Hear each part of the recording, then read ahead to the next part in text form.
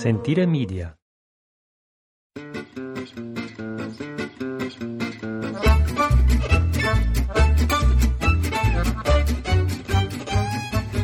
Going. All right, there we go. Good morning, podcast listeners. There we go. We're firing up the mics for another one. We are the 8th of November this morning. A beautiful Wednesday. Yes. Beautiful Wednesday morning. A little bit of fog. Sun's coming out. It is 7:40 in the a.m., and you have very wisely downloaded the podcast from Italy. Thank you so much for joining. I'm Jason. Ashley. Ciao, tutti. Good morning. We are in a chipper mood. We were up early. We've been up for several hours, and that is because today is officially the first day of the off season. Bum, ba, da, ba. We woke up to no guests, no breakfast to be made. 10 years in, and we closed off another great season, so it feels good. And we had a great group to end it off of a truffle hunting. Should I just jump right on in? Sure. Of a truffle hunting weekend, and we did truffle hunting two ways. Into the woods. First of all, I should preface this by saying it's a terrible year for truffles. So everywhere we went, even when I tried to make the appointments with the truffle hunters, they all wanted to make sure that we knew, it's not a good year. And I know. Let's get into that more later. Oh, okay. So should I just jump ahead to the... Well, that's what I was going to start talking about. Oh, you were going that far ahead. Okay, hold on. Let's back it all up right. a little bit. Together, we own, operate, live at La Tavola Marche, an agriturismo and cooking school here in Piobico, the heart of Central Italy. Well, is it the heart of Central Italy? I don't know. But we'll call it the heart of Central Italy for this morning. I'd say it was. Yeah, why not? Last guests left yesterday. We spent yesterday cleaning up, just kind of putting away the rooms. Putting the covers on the mattresses, shutting off the waters. Getting all the extra sundries. All the rooms have little kitchens, so olive oil, salt, pepper, coffee, all of that stuff. Time to get it out. And shut her down. Shut off all the heat. Shut off the water shut off the gas into the all the closing up stuff, making it sure that we cannot have anyone else. Yeah, it makes it finite. All right, done. It's not like this last minute booking came in. I guess we could put them in. No. We get Jason before breakfast was even served. Had the tables broken down outside, and it was. It's definitely, the house is getting closed up. Just a few more kind of touches to do. Ooh, we're working on that stove still. Okay, so now let's go into all right, I know, exactly. So let's start talking about that. With the shutting of the house down, we talk about this every winter. There's a lot that's involved. Not only just closing down the rooms and the gas, like he said, but all of the outside furniture, getting all the pots and flowers and things consolidated and cleaned up and put back together, redoing the doors and things. Like, it's time to put the new winter strips on the bottom of the doors. An old, beautiful stone farmhouse is very romantic of an idea, but it is drafty. Yeah. We do our best every year, but trying to seal airtight a big stone farmhouse is never going to happen. So we do our best. It's just a question of, how ghetto do we want it to look? How much plastic do we want all over the place? We're going to class it up this year. We're going to take it up a notch. We're going to try to get rid of some of the butcher locker plastic feel and use some plywood. And we're going to paint it, make it fancy. Use that to plug the one of the big arches and the doorway going up to the stairs to kind of hold the heat well. And we've talked about the oven. What do you call it? What's the stufa that you were putting in the fireplace? A wood-burning stove. A wood-burning stove. And that is still being worked on. Yeah, we'll get that comes in today. What is it called? The connections for getting it into the chimney and up the chimney is all set and in and ready to go, and we just have to figure out a way to get it in here, which we talked about last podcast. How are we going to get this big, heavy stufa? Because I don't have people to help me. No, and thank you to all the people who wrote in with your ideas, your links, suggestions. It's great. It's also hysterical because anyone over 65 who comes to the house is really curious about it. It has to stick their head up the fireplace. They have their 2 cents on how to either get it in or about the tube that goes up and the blocking of the smoke. And everyone who pops over 65 and up is very curious. So real quick, I couldn't find a motor lift, like for car engine motors. The mechanic in town didn't have one. Fushiani has one of those hydraulic hand forklift things, but that only gets 20 centimeters off the ground. It doesn't lift it up. We need to go up 35. So that doesn't do me any good either. I think we're just going to go old school with the pulleys and the blocks and that kind of thing, and just we'll make it happen. Our Dutch neighbor is very oh my God! stoked on this idea. He wanted to build this whole contraption, and it's like, oh my God, what a mountain for a molehill! Seriously, but we'll figure it out. It's going in one way or the other today. It's starting to get cold. What else with the winterizing?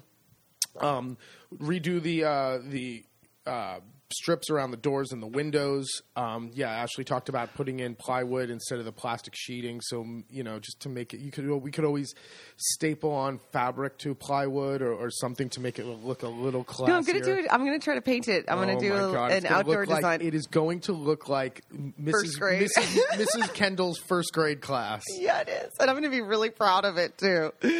Oh my gosh. And we, little update, still no wood delivery. Oh my God, the no wood delivery. I mean, it's still nice out. That's the crappy part of it, but it's not going to be nice forever. And it's 10,000 kilos of wood does not cut and stack itself easily. So I would like to have this here. However, there's a ton of other projects going on. So you could always, since it's just us, I could always throw a big tarp over a wood pile and piano. But still, I just don't want to look at it every day. No, the kitchen renovations are coming along. We have measured twice, and now it's time to start buying. So today I will call up and buy the stove and oven. We will go this week sometime to the Luke, our neighbor, mentioned another store towards the coast where you can get a lot of building supplies and people help you and blah, blah, blah. And people help you. Yeah, no one helps you around here. So we'll try that one out. And it's part of it is that some people will help you, but they don't have what you're looking for. Exactly. So it's going to a bigger place that has a more selection or more specific to what. I do the same thing in the kitchen. I have to go to the butcher, and I have to go to the butcher and the guy who makes the cheese, and Fushiani to get the prosciuttos, and the fish guy to get the fish, and the frutta vendolo. So you have to piecemeal the final project together, which is cool in the kitchen because I know what I'm doing. However, when it comes to these home improvement things, I have no idea what I'm doing. We've talked about this before, but there ain't no Home Depot. No. One-stop shop. So this place called Costali? I think so. I think Fermignano, Frassambrone, whatever. That's where Luke goes, and it's more of a bigger place for building supplies, and there's a lot of people to help you, so you can get everything there, and they can tell you exactly how you're supposed to put this up or prepare the wall or whatever. So one of our favorite weird things is to pop into hardware stores when we're traveling around, not only Italy but other countries as well. Hardware stores in Europe are really cool. German hardware stores are great. They have beautiful tools. Italian hardware stores are interesting because depending on what the area is known for instance, you pop into any hardware store here and they'll have everything for making sausages and wines and cheese and all this weird stuff where you're like, oh my God, look at all this weird specialized equipment. But yeah, it's just not like a very wide selection of light bulbs or but you're thinking I went to the hardware store. No, exactly.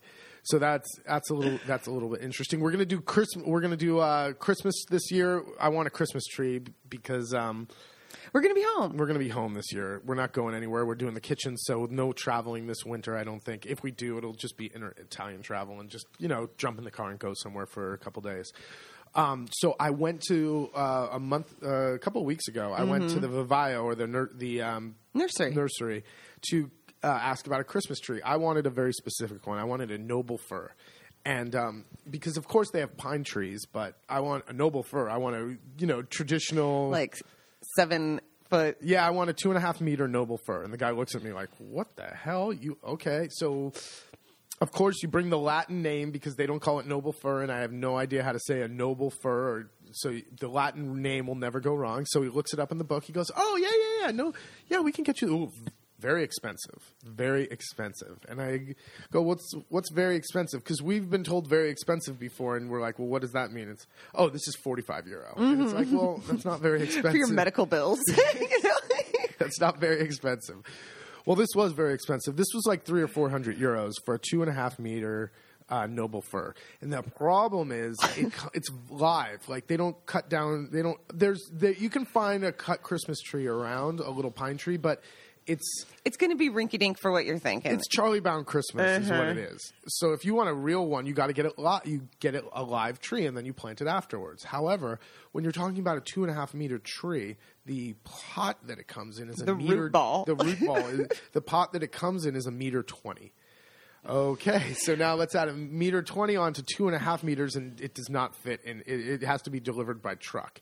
Or I can horrify everyone when we go to I just bring a chainsaw to the nursery and just cut it at the base of the tree and watch their mouths drop to the floor as I just ruined this beautiful 2.5 meter. Yeah, you killed it. Yeah, I killed it. Thanks. Killed it. Like here's you guys keep $500. the pot. Here's your €400. I'll just take the tree. You guys can keep this pot.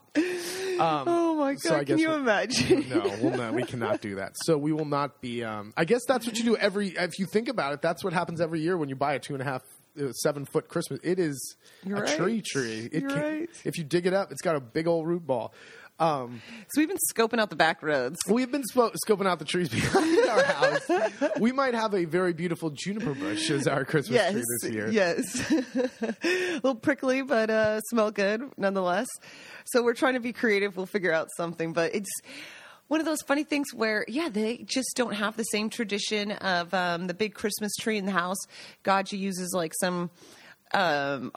what are those plastic tinsely kind of ones that change color? It's like a little LED. tabletop LED one. And he's always like, what's wrong with that? And I don't know. I don't want to get a fake tree. No. I love the smell. Oh, well, that's the thing. If we want a fake tree, it's no problem. I just don't want a fake tree. I know. Or maybe we might just break. Well, it's the thing. Is it form over? Like, do you want it to look good, or do you want it to? Well, that's the thing. That is it's not going to look good if we go and cut it down in the backyard. No, we're going to have to make in the backyard, in the hills behind the house. Speaking of the hills behind the house, we'll get truffle hunting. Ashley brought it up at the beginning, but truffles have they are 6,000 euros for the white truffle a kilo this year. So, 5 years ago, it was 5,000 euros. 10 years ago, they were €4,500 a kilo. And this is coming from Colderetti, the farmers union. And so this year is just the most expensive in the 10 years we've been here. That's for sure. And it's different every year, supply and demand. If it's really wet, we had, 3-4 years ago now, we had a really wet. Yeah. The year the pumpkins did really well. Yeah. And truffles were everywhere. They were cheap cheap relatively. And, they were floating around like everyone had. It seemed like everyone had truffle. For example, at these truffle festivals, so we took the guests.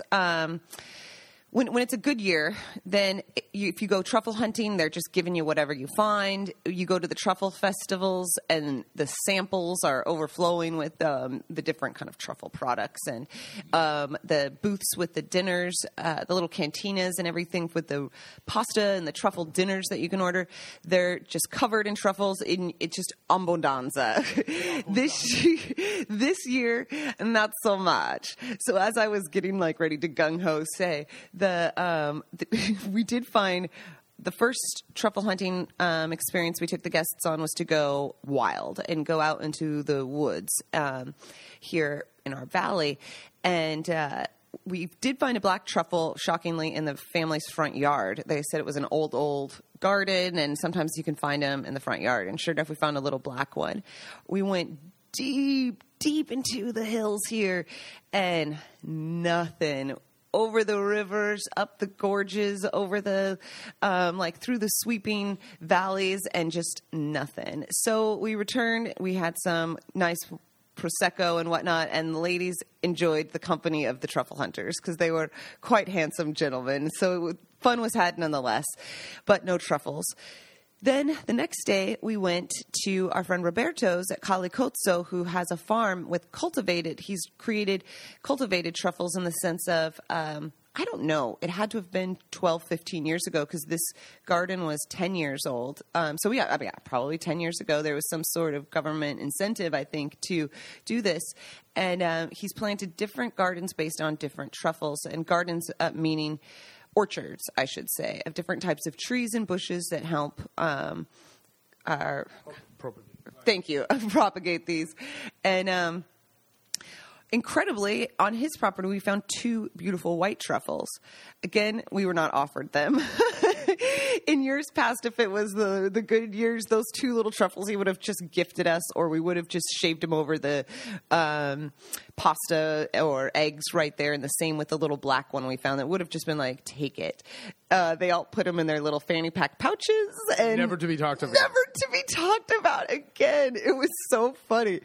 And we went to the Truffle Festival as well. It was a great time, but some music, fun, tons of the truffles that who knows where they were coming in from, because they sure weren't from here, or they were getting old. But it was still a good time. And I liked that everyone was just really open and honest about, this is not a good year. It's not a year to do it. It's not a year to buy them. It's not a year to eat them. It's not the truffle year, 2017. What are you going to do? We didn't, and that's because of the dryness. We didn't get the rain we needed throughout. Alba didn't get the water either. Nope. We needed it by mid-August to really help the season, and it just didn't happen. We had a boom of mushrooms for like 2 weeks, and that was about it. And all of it's done. Our road is quiet again. Yeah, in the morning there's not a lot of hunters this year. It was for like 2 weeks straight, and then just quiet. Mushroom hunters have petered out because there's literally no more mushrooms. The truffle hunters, not so many, and just the regular hunters. Boar hunting season opened, and there were a bunch of squads around this last weekend. Someone was poaching last night. Yeah, someone was driving up and down the road at like 11:30 with a loud-ass old car shining a spotlight into the hills. I was like, what's going on? Jason, it was like, is that a helicopter? I thought, I don't think so. And he went to look, and sure enough, you'd see the spotlight flashing across the fields, and it was like, oh my gosh. So probably some guy drunk in his 70s. Mm-hmm. Now, season came to an end, and this gives us more time to work on our citizenship. Oh, the ongoing saga. Oh, so Jesus. We were eligible to apply for our citizenship in June, which we began the process, and here we are in November. We're not that much further down the road. No, we're not. We are, however, much lighter in the pocket. Yes. It is what it is. I would assume that our troubles with immigration are no different than anyone else's story in all of the world, because immigration stinks. It's just a terrible thing. Well, and we're dealing with a first generation technology for Italians of doing this web portal. So normally for our immigration, we fill out these big packets. We've talked about this many times before. We fill out these big packets, and you take them to the post office. You pay the fee, and they send them to Rome, and then you get a letter, and you go up to the police station. Blah blah blah blah. Blah. And the packet is completely self-contained. So anything you need to fill out is going to be in there. Anything that you need to include is going to be listed in the instructions. The instructions are really well detailed, so you can just work right through. Very well detailed. Yeah, there's like 3 booklets of instructions, but I always grab an extra copy because I know I'm going to make a mistake filling it out at least once. But it's all self-contained. You've got it all right there, and for some reason it feels more tangible. The web portal is a nightmare, and Jason has taken it over this year. I've done the immigration every year and filled out our packets with my nice handwriting, and he said, I'll do it. And this is a this is like you would think we've gone back to the mid-90s. It's like a DOS system. It is bad. Oh, my God. Anyway, so I filled it all out. I got our FBI criminal background check, and that took forever and a day to get. That took like 4 months of work to get it here. Then sending it back to the States to get it apostilled, and then back here. So good God. So I submit all the paperwork, the packet, and we get an email back that, yes, we are pre... Wait, you've been checking every day? I've been checking every day. It took about a month and a half, and we finally get an email back saying, within 24 hours, you will have an email on this web portal. Well, it took exactly 24 hours for this damn email to show up. And what does it say?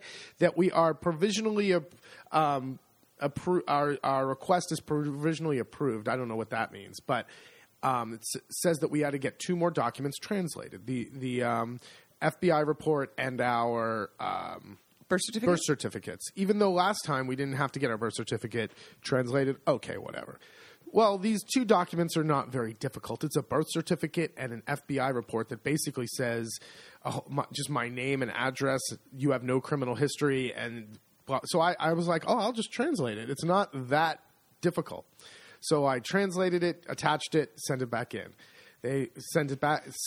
Another week goes by. They send me an email and says, no, we need this legally and certified translation and stamped. I go, okay, what does that mean? So I start doing some research. Well, what that means is I have to take this, which I've already done, these documents to a certified, legalized translator who translates them, stamps them like you're like a notary. Notary, and then files them with the courts. Oh, my God. Well, you say, okay, what's that big deal? Well, once you start filing things with the state, we talked about the Marco de Bolos, the €16 tax. Well, yeah, each thing needs that, but then you have to file court fees. Oh my God, these 2 pieces of paper! I am €1,000 in with these 2 pieces of paper. And this is not document like a written text in a sense. Like we're just saying it's a birth certificate. It's not a lot of. It's not paragraphs and paragraphs or start of a business plan or something. So the stupid translation for my birth certificate, my FBI criminal report, and the same for Ashley's is very nominal. It's like €80 or €90 to translate everything. It's like, all right, that's not a huge. The fees for filing and the tax stamps come out to €250. Nice. TIA. This is Italy. So by the time it's all said and done, this is expensive. Like I knew it wasn't going to be free to get to apply for citizenships, but I didn't realize I'm getting nickeled and dimed every time I turn around. It's starting to add up, and we still don't know what's next. Like I feel like we don't. This is the beginning of the process, so I'm sure that once this hurdle, I mean, I'm just ready for it. I mean, I'm not freaking out because I know this is how it's going to go. But and don't forget, as they're processing this and have the 3 years to get back to us with our immigration, come next summer, we need to renew our permesso di soggiorno and do the packet again for another $250-something a person. This has nothing to do. This is for citizenship. So yeah, like Ashley said, while we're waiting for this, if our permission to stay, if our green cards, if you will, when they come up next fall, we have to do that again. Holy crap, I totally forgot about that. Yeah, I thought that's a fun one to add to it. So does that, it just gets more expensive. And it's just, I can't believe how important, I'm sitting there with this envelope of these documents sitting next to me, driving up to Urbino to drop them off, and I'm just thinking, holy crap, how much time and money is invested in these documents? Mm-hmm. And I'm going to put even more money into them. And that we had to get this stuff done when we moved out here too. So we had to request them and order them originally. But we had to get them apostilled in the States originally. Well, our original FBI one is expired. Oh, the original. I mean the birth certificate. Yeah, but the birth certificate they never asked us that we had to get it apostilled, but we did not have to get it translated. No. Oh my gosh. Registered with the courts, though. I can understand you having to go to a registered translator. Exactly. I understand that, too. I don't know what the courts... I don't know. I don't know why they have to be legalized with the courts. It's evidence. Jesus Christ. So the never-ending immigration continues. We'll keep you guys posted. I know that some of you guys find it fascinating. Oh, it's fascinating. All right. What else? Oh, gosh. Well, you also this last week had to go to another funeral. Oh, yes. Interesting experience at La Rosana, Gaji's wife. Her sister passed away, and she had health problems for a long time. And I think it wasn't a somber. She was. No, it's almost that kind of like that poor thing where you're like, it's time, and let's let her go. Let's let her go and be at rest. So it wasn't a very somber. It was sad, but it wasn't somber. Mm-hmm. She wasn't taken immediately. It was in Città di Castello at if this isn't morbid, Italians love cemeteries. Yeah. They love them, and it's because they're gorgeous. Like, Italian cemeteries are beautiful. Isn't it weird? The stonework and the flowers and the names the names and the mausoleums and the big huge cypress trees and the wall. I mean, it's really pretty in there, inside of there. It's incredible. It's eerie too. I don't really. No, this is not something Jason digs. No, all. I don't dig it. But I know Rosanna loves to go visit big famous cemeteries, and I never. We went to the one in Rome, that really old one, but that felt more like a park than. I mean, yes, but when the people are from the 14 and 1500s, you don't feel it's more as like this weird as museum when thing. you see the little kids who died in the 80s and that kind of stuff. You know what I mean? Whoa! Thanks for bringing that up. Well, that's. There's a lot of that. I know. There was a lot. There was also a lot of longevity when you look at a lot of great photos too, like of a lot of people who just lived into their late 90s, and you're like the guy on top of his tractor at 92 years. You know, at 92 years old. I love it. But one thing I always find curious about Italian funerals, and of course it was during Mass, is that the spectrum of attire. All the way from, for instance, Gaggi was in a suit with a wool long coat because it was what you would expect an old Italian guy to look like with the hat and the suit and the coat and the whole thing. Rosanna was dressed up in with all her glitz and her hair done up and she had a very Italian lady like suit on as well. I wore dark pants and nice shoes and smart. I looked smart. I did not wear a suit because I knew a suit is over the top for these things. The rest of everyone, it ran the gamut. I swear to God, there were people with ripped jeans. There were people with leggings. Lots of bedazzled, whether it was bedazzled jeans or bedazzled purses or bedazzled shoes, but overall a lack of formality. And of course, there's a divide. Like, I would say 50 and over looks like the traditional Italian guy. They always look good. Italian old men look great. They do. They just dress smart and sharp, and it's a great look. Under 50, it starts, and the women especially. There was 2 women with stiletto heels. The priest wore big bag. Oh, my God. The priest was a younger guy. He looked a little hippie-ish. Under his frock, was that what you would call it? Sure. Not a frock. What do you call it? Just let's go. Okay. I can't remember either.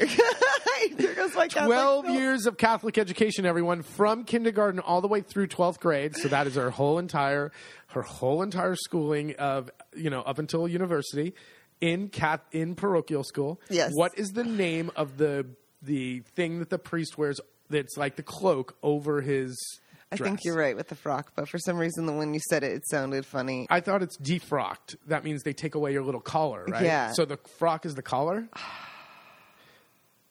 Keep 12 years of parochial school. Just silence. Anyway, Thanks, Adele. Thanks, my chat. he's got his purple cloak on over his purple cloak because they're in purple now. And the priests wear purple at this time of year. And underneath is just like a T-shirt, super duper baggy jeans, and Birkenstocks.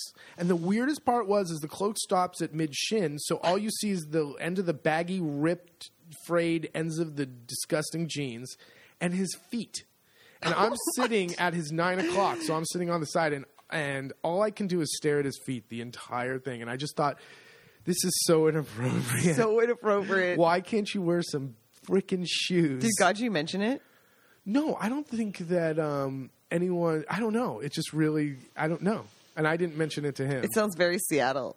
It did remind me of something very hey man, we're just wearing. It doesn't matter, man. I'm praying to God, man. Keeps me closer. All the nuns there was 2 nuns there. They wore their traditional white thing and with their nunny shoes. Their nunny shoes. But it's just very interesting. The Italians who do like to look smart and dress up in certain situations. Who respect la bella figura. Who respect the beautiful figure, do not dress up necessarily or do not look smart at funerals in general. The kids, forget about it. The kids all look like kids, like Converse shoes and tight jeans and puffy coats, and it's like, jeez. Well, I figured how many puffy coats were there. It's everyone starting to get cold. Yeah, it's like puffy coat season is out. So very interesting to me. I just thought that there'd be a little bit more formality for a funeral at a giant cemetery for mass. That's all. No, we should get used to it. It's done. Well, also, Città di Castello is a bigger city. So at the funerals we've gone to here in Piobico or along our road, it's a farming. It's a farming community. So you're not that surprised. And some of them just got away from literally the farm to come to the funeral and are going back to work afterwards. So we've come to expect that, but then Città di Castello is in Umbria. It's a bit bigger. It seems more prestigious. I don't know. It's a big city. Like you would think they would, I don't know, dress up a little bit. Oh, two other things that shocked me. One, she died on a Thursday night. Saturday morning was Thursday late night. Saturday morning was the funeral. They don't mess around. No, wrap it up. Let's get this party started. And you said, I didn't see this at the last funeral I was at. You said they sealed the coffin. Oh my goodness. This is another one. And it's like, whoa, this is closure. They don't mess around when they talk about closure. So we have the mass, and the coffin's at the mass, and the mass was beautiful, and they do the communion and everything, and they take the kettle of what's the thing that they... The incense. Yeah, what's the thing that they hold the incense in? I know, but what's that little urn? Not sure. Okay. There is an official name for it. I'm sure there is. There's names for all this stuff. They do the urn over the thing, and the priest said the beautiful... mass with her name all the way through it and everything.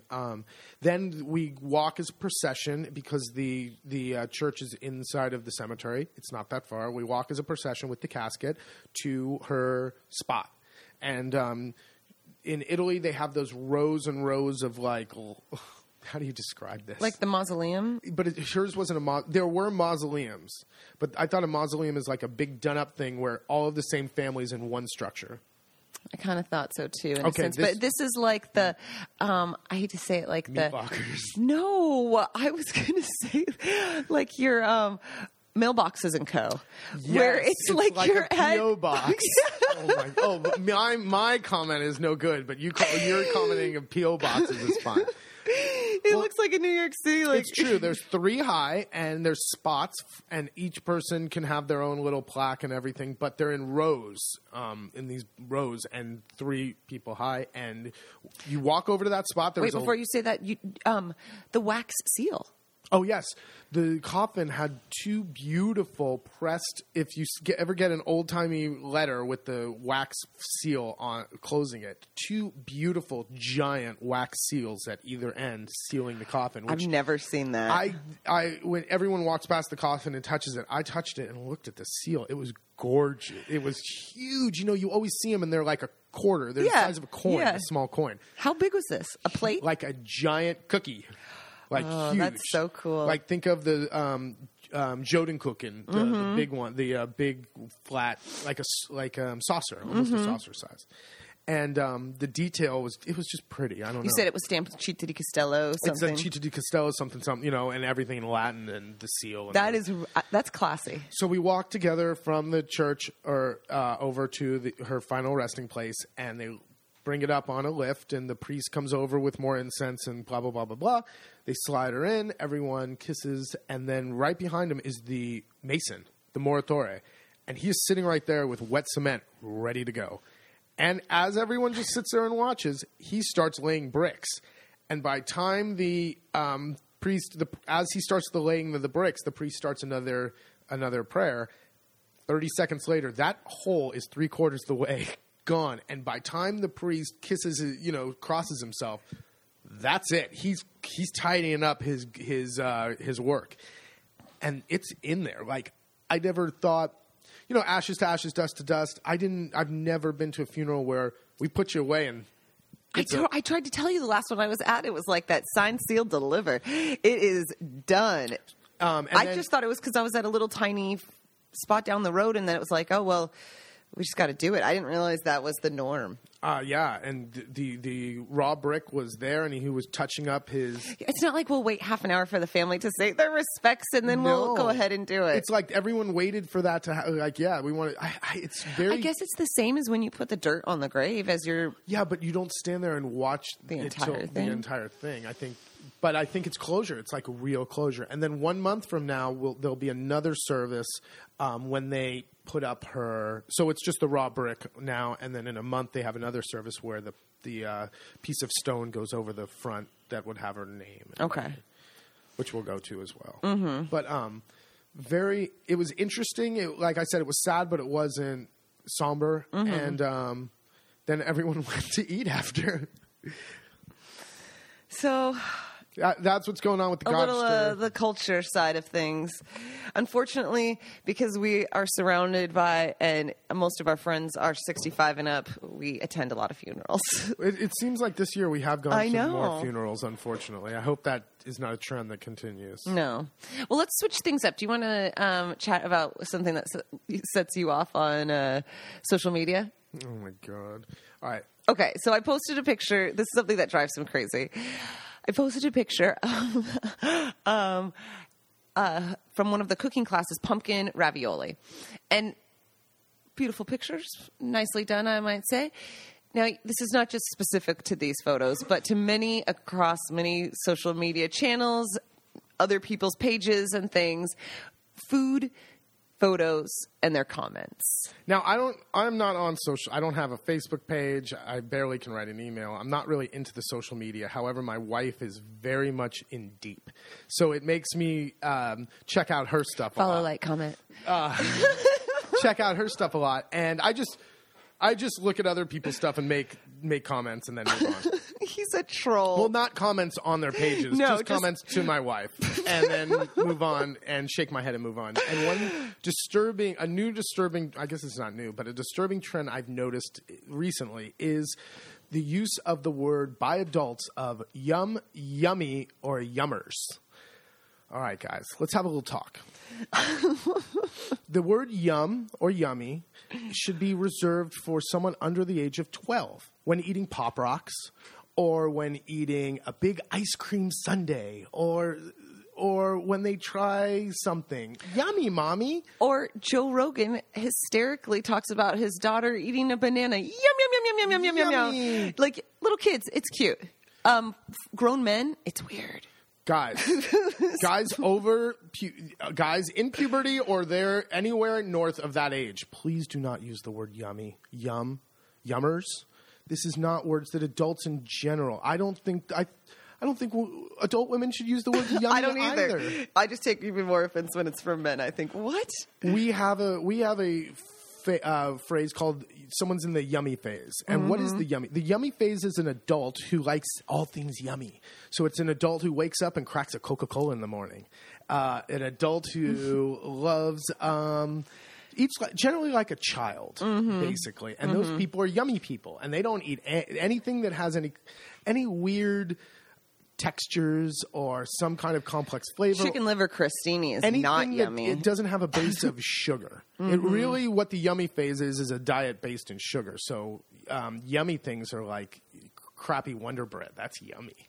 And don't get me wrong, I love yummy things too. But it's always funny to see a full blown adult who's stuck in the yummy phase. And we're just saying as a public service announcement, let's try not using that. We're trying not to use so as much and things like that. So, I just did. So, let's try not to use yummy. All right, folks? Tell your friends and family, scold those coworkers and those around you who you love who use the word yummy. There are so many other adjectives and possibilities to use and adverbs. Let's try to diversify a little bit. Well, there you go. That's my rant of the day about yummy. Yummy! Yummy! Oh, yummers! Yum! That was this morning, and there was like 7 comments that were all yummy related. It's like added to the podcast. I'm really excited to mention that for the How to Move to Italy and Retire series of workshops that we're hosting in 2018. We have a new speaker, expat, to add to the list to help share their stories. And her name is Susan. And I'll be posting a bunch of information about her and her photo and what she'll be talking about on the website as well. But she is a really great, inspiring story because here is a single woman who has decided to move to southern Italy. And so she's going to come and share the kind of trials and tribulations, the great things, the hysterics of dating and moving with a dog, what it's like, and how she's kind of perceived as a single woman in Italy as well, being in a foreign, small little town. So I think it'll be a great insight into a world that obviously we're a couple, and most of the other expats with businesses that we've kind of highlighted in these workshops are couples as well. And I think this is will really speak out to a lot of the single ladies out there who are thinking about it. Very good. Well, we need to wrap this bad boy up. So see, I'm doing it again. Yummy. Yummy. There's a lot going on today. Yes. And today is the first day. And some goals. Let's talk about real quick. Goals for the off-season of 2017-18. Well, big goals are obviously the kitchen. We're working on our place and some of the wardrobe, if you will, in our place. Those are some private projects. I have to work on the website. I want to add some video to the website and make it a bit more dynamic. I want to try not to get fat this off season. That's true. Yeah, my brother. It's Fat Zach's birthday today. Happy birthday. Happy birthday, Fat Zach. Happy birthday to my brother Zach. He is 35. Yeah, I believe so. I think so. And if anyone is friends with him on Facebook or sees him on there, it's okay to write Fat Zach. Yeah, he is the fat brother now. Everyone's Don't let him tell you nervous to say, I didn't want to say different. that. So my loving brother, we talked about, he said congratulations. Yesterday we were talking congratulations on another season. What are you going to do this off season? I tell him, we're doing this and that and that. And he goes, yeah, you're going to get fat though, right? Because every off season, it's hard, man. I'm telling you, the food changes, and I can already feel myself thinking like, oh, that sounds good. I should make that. Well, it gets colder and darker. You move less, and there's not as much access to like bright, colorful produce either. So you end up. Oh, that's a bunch of baloney. We change the way we eat, and we move half as much. Well, that's what I was trying to say in a nice way. There's not as much access. There's tons of fruits and vegetables. No, stop it. All right, you're right. I want cinnamon rolls. We go from eating big bowls of vegetables and a little bit of tuna and running around all day to. Let's make breakfast for dinner. How's some pancake sound? Or what did you do late last night? Oh, well, that's setting us up for the week. A little piece of pancetta in the oven for us. Well, yeah. See, that's the thing. That's why I ordered the wood long, because at least I'll have to lift and move and do all that wood. Well, I'll be regretting that come January. No crap. Just remember those words here in November. Seriously. I think I'm going to go ahead and read some excerpts from the book as well. Do we have enough time? I didn't see what we're running. Yeah, we're fine. Just wrap it up now, and then we'll do the book at the end. All right, sounds good. Thank you guys so much for listening to another one of our inconsistent podcasts from Italy. You can find us at latavolamarche.com, LATAVOLAMARCHE. Our 2018 calendar of cooking classes, events, and workshops is all up there. Check it out. You can follow us on Facebook for all of our winter adventures, and Instagram at La Tavola Marche or Ashley Bartner. All right, very good. Thank you so much. Don't hit stop yet, because Ashley's going to do a little chapter from the never published, never titled, not really finished book. There we go. The continuation of the untitled, unfinished, unpublished book, Spring, Chapter 11. Spring, in like a lion, out like a fox? The sun is now on our side, whereas in the winter it seems to be a consistent struggle with light. There is so much work to be done that we eagerly bounce out of bed and take full advantage of the longer days, itching to be outside, savoring the warmth of the afternoon sun, and thankful our clothes dry much quicker on the line. We are not alone. The land and creatures feel the same. The once barren hills of the Canigliano Valley morph before our eyes to fluorescent green lush fields thanks to our wet winter. Wild yellow daffodils and crimson poppies ignite a childhood fantasy of sleeping among the flowers, just like Dorothy in The Wizard of Oz, or some sort of hippie goddess.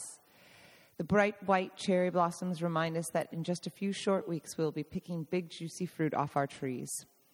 Old ladies pepper the fields surrounding our farmhouse and even alongside the expressways with bulging bags of wild greens. We're curious and wonder what they are picking. Not only does springtime awaken the terra, but also the people as well. It seems that everyone is out and about. Italy is filled with, you guessed it, Italians. Though thought of as some of the most social people on the planet, combined with the solitude of winter, everyone is as chatty as chickens. Thus the long-awaited return of the passeggiata, or evening stroll. Some use it as an exercise, but really it's just an excuse to gossip over a shared cafe or prosecco. Our favorite bar is packed again with the old men of Piobico spilling out onto the sidewalk, lingering all day playing game after game of Scopa, it's a card game, as their wives watch from afar, catching up on the winter travels, swapping recipes, trying to lose that last bit of winter weight, fare una dieta. And did you see what she wore to church? The weekly traveling markets bring more locals out to barter on the price of artichokes, and our inn brings new faces, eager to explore this beautiful region. Spring, or primavera, which literally means the first green, brings with it not only new growth, but an excitement and energy, a rebirth of the land, and a spring in the step for just about everyone. Winter felt bleak at times, especially with the looming prospect of running out of cash. All the little fixes and supplies add up quickly. It's time to open the inn. Warmer weather and potential guests have us raring to go. Since we're finally finished scrubbing the walls until our fingers have cracked and shriveled like prunes, we can begin building a compost bin, starting a garden, and soon drain and scrub the pool. I know the saying is, march in like a lion, out like a lamb, but out here it's more like a fox, cunning and unpredictable. The weather has been all over the place, from heavy fog to strong winds bringing Arctic air and snow. It's now wonderfully sunny, but not expected to last. It seems like no matter where you live, in Italy or the States or even Timbuktu, the weatherman can never get it right. Perhaps it's because we have a small brownish-red fox living in our compost bin. We've named her Foxy. So original, I know. She's not timid and will actually fall asleep in our front yard. I'm not afraid of Foxy, but I'm definitely not going to approach her with food, just waiting to have my face ripped off. Jason, the consummate apprentice, continues to become a handyman and discovers we live in a geographical odyssey. We're 2 weeks from everything. Sure, the hardware store can order that part, but it's going to take, you guessed it, 2 weeks. Of course, the painters will be finished in time for our first guests, even though they have the entire house to paint floor to ceiling. But no worries, we're assured. 2 weeks. Jason carefully watches over the shoulder of every technico or technician we call, convinced that if they can do it, so can he. 3 months after moving to Italy and starting a new business, we actually have our first guests at the inn, who arrive one day after the painting is finished. Fusciani threw us a bone by sending us a 2-night booking for 4 guys in their 20s from Genova. He probably just wanted to make sure we were able to pay the rent that month. We called them the Rally Boys because they were avid rally car race fans in town for the famous Rally di San Marino. They preferred to speak to us in English, but would mistakenly, we're not sure, call Megan and I boys instead of guys, ragazzi, bringing us to tears laughing so hard. Climbing the stairs after dinner, discussing the intricacies of the Northern Exposure plotline with my sister, eager for the next episode, the door flung open to the Rally Boys' apartment, unveiling a jovial scene of 4 college-age guys trying to make dinner for themselves for the first time in years and getting pissed drunk at the same time. Hey, boys! Boys, come in and drink with us. Megan and I looked at each other in old jeans, baggy sweatshirts, and hair a mess. It's true, we did look more like boys than girls. We tried not to laugh, as funny as it was when they repeated the simple mistake. I think they got a kick out of the idea of going home to tell stories of drinking all night with 2 wild American girls. Boys, it's so nice to meet you. Take a beer or wine with us. We shared a drink and Jason joined the party. The Rally Boys taught us about the races and fuel injections. In exchange, we taught them how to talk like a filthy sailor in English. My pleasure. The next morning, we decided to see what all the hubbub was about, and were instantly hooked to the sound of horsepower. Well, the business had officially made its first euros. Spring has sprung. Before we could celebrate, Jason kept us grounded. We've still got a lot of rooms to fill between now and October if we want to be able to stay in Italy. Jason is careful to remind us. Money was always an issue. I was always worried. Ashley was living a fairy tale world, and I live in reality where things cost more than expected. We have to plan very wisely, and having seasonal work, Jason had crazy fears of getting kicked out of Italy if we couldn't pay our rent, reminiscent of his unfortunate childhood, being constantly evicted from what felt like every house they had lived in. I love it here, and I don't want to go back to America. Sentire Media. Hey, podcast producers and show hosts. Do you want to join a podcast network that celebrates all things Italian? At Sentire Media, we understand the allure of Italy and its unique culture. Our devoted team of hosts and producers are all driven by their shared passion for Italy. And we work tirelessly to create the best lifestyle podcasts and content that will whisk you away to the very heart of Italy. With us, you can savor the mouth-watering flavors, get lost in the stories from the past, break down the cultural barriers, and truly immerse yourself in the vibrant traditions of this intoxicating country. If you have a great podcast idea or are already in production and would like to join Sentire Media, head over to sentiremedia.com. That's SENTIRE media.com and find out how to submit your show.